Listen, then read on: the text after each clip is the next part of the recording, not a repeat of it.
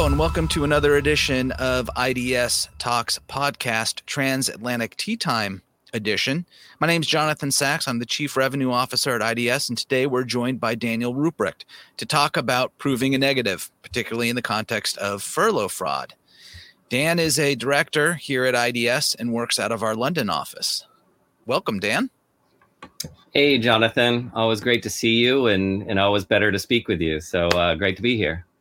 And even better that next week you'll be able to see me in person for the first time in 2.5 years of working together. I mean, it's hard to believe. I mean, we've been working together for so long, and I see you as a brother and a friend and a colleague. But the fact that we've never been in the same room together, it's a sign of the times, I think. But it is. It's amazing. Well, and I think it's very fitting, particularly in light of this conversation that we're going to have about proving a negative and furlough fraud. You started at iDS in, I think, April of 2020. April Fool's Day. Yeah. And let's go back. It's like a hot tub time machine here. Let's go back to 2020 and that time period, right? The COVID was raging. People were being told to stay at home and stay away from, frankly, everybody except those in their bubbles.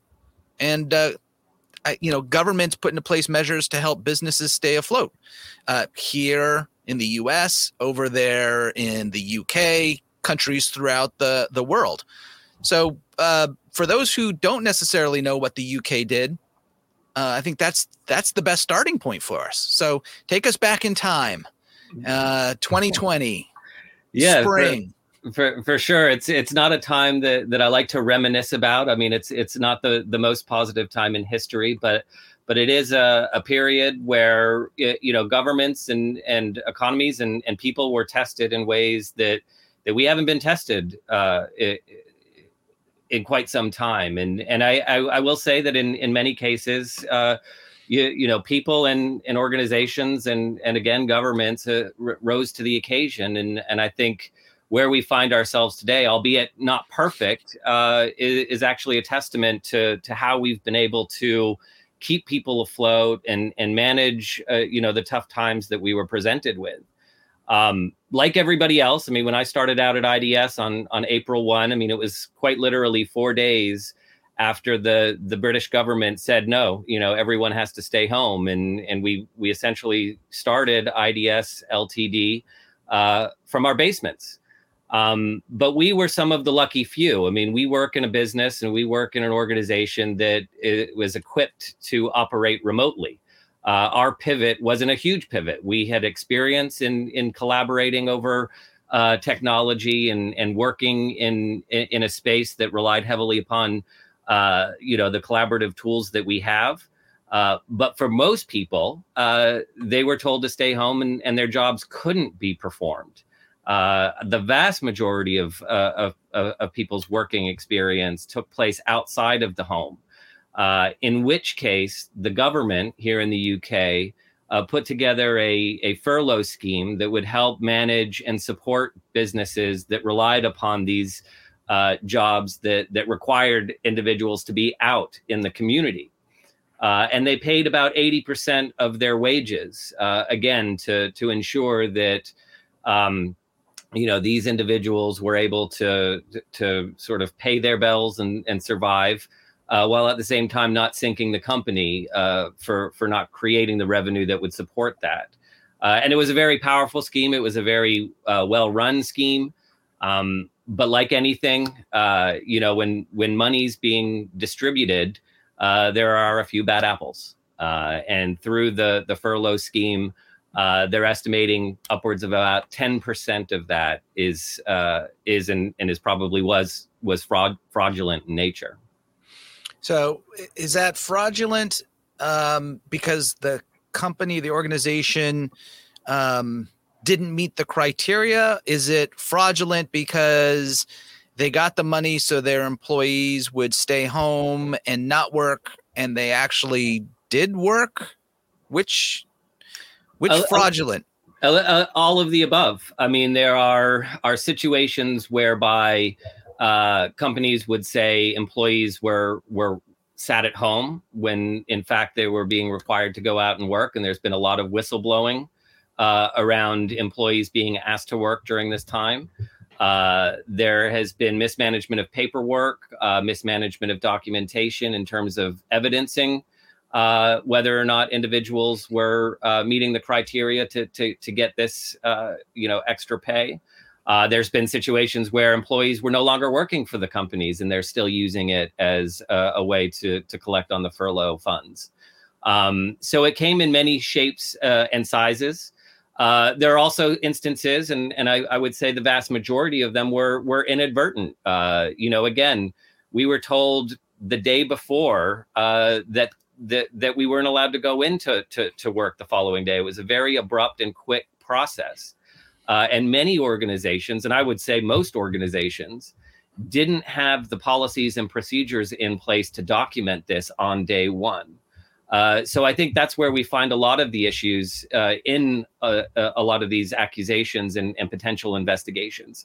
It's not just the active and intentional fraudulent behavior, but it's also the unintentional circumstances companies are finding themselves in where they may be accused of this and don't have the evidence to support it. So, Dan, let me ask you this. More often than not, in the context of employment, you usually have a lot of different data sources that can demonstrate somebody actually worked. Badge swipes, GPS data, Wi-Fi logs, computer logged activity, timesheets, all sorts of things to prove I've worked. And we've seen it here at iDS in the context of wage and hour type matters.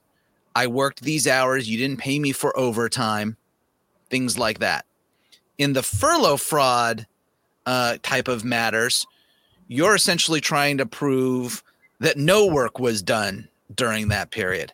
And so I think it might help for our listeners to understand the situation and the types of data and how the data is analyzed when you're able to prove that you worked before we start talking about how you would prove a negative, which is I didn't work.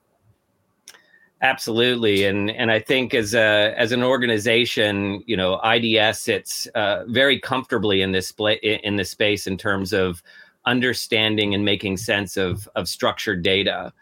We often call it difficult data and sort of information and sort of sources of electronically stored information that can generally pick and develop a better understanding of human behavior. I often see it as the breadcrumbs to a larger conversation that does end up providing the evidence which you're looking for to build the arguments that you're making. When we start bringing all of these different data points together, we can start developing what we would call a day in the life or a baseline in terms of what a person's activities are and what we would expect that person to be involved with on a day-to-day basis.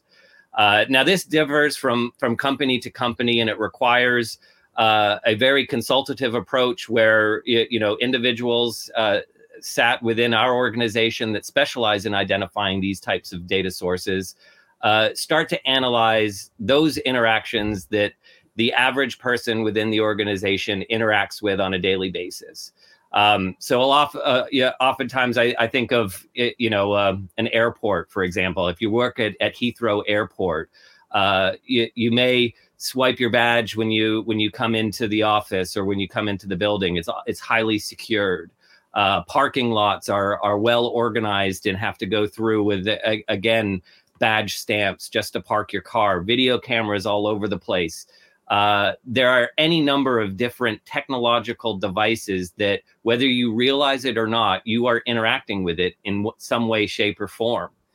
If we start to identify those devices and those technologies that are recording these activities, slowly you can start building out, again, what a day looks like for that particular individual or many individuals.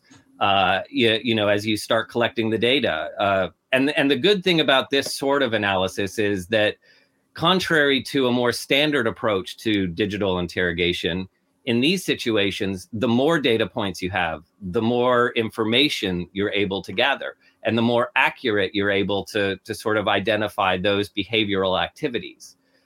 Now, again, I mean, we live in Europe, so, we're always considerate about data privacy, data protection. But if we're interacting with, let's say, 80 different data sources on a daily basis, you probably only need 3 to 5 to really gauge or develop that baseline approach. And once you're able to do that with the right data sources that are within the regulatory rights of the individual, you then create an opportunity to say, okay, this person worked exactly when they said they worked, or worked outside of when they were supposed to work and were due extra.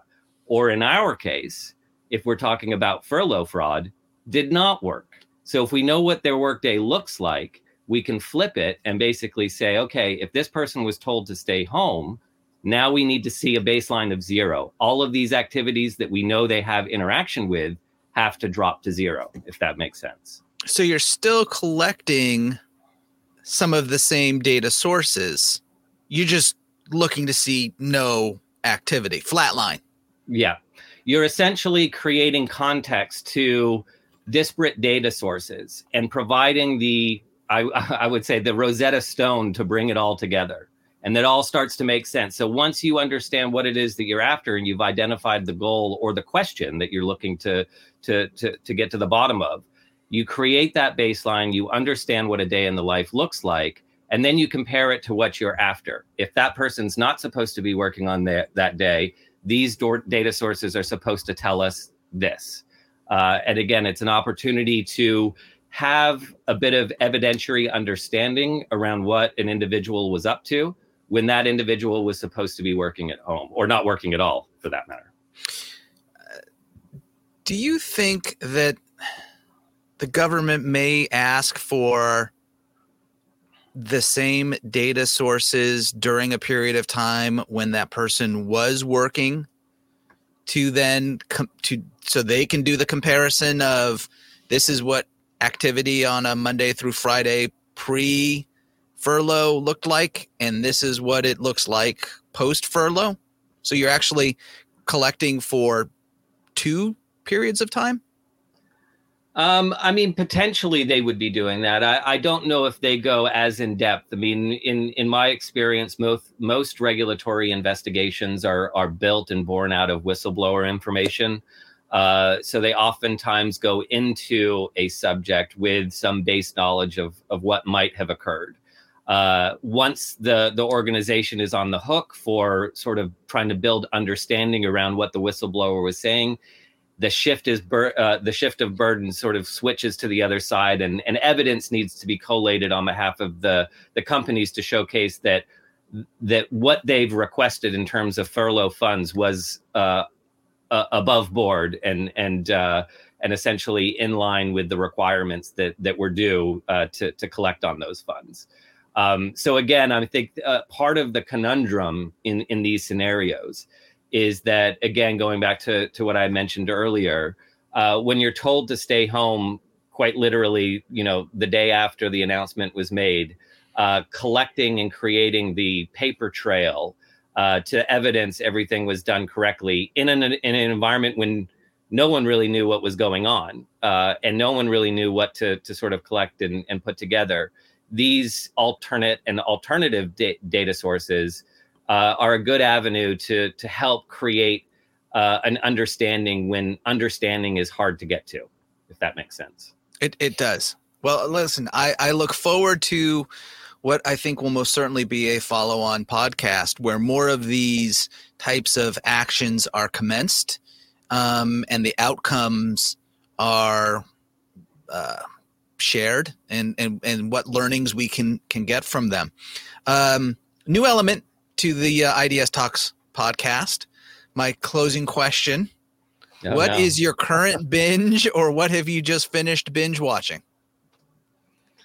So this is actually funny. I mean, we went through over the weekend White Lotus. Someone recommended it to my wife and I think we went through, 2 seasons in roughly a week. It was a pretty good show. It had its moments. It was something that was quite original. So I thought it was a good little watch. So I just finished all 5 seasons of The Last Kingdom. Oh.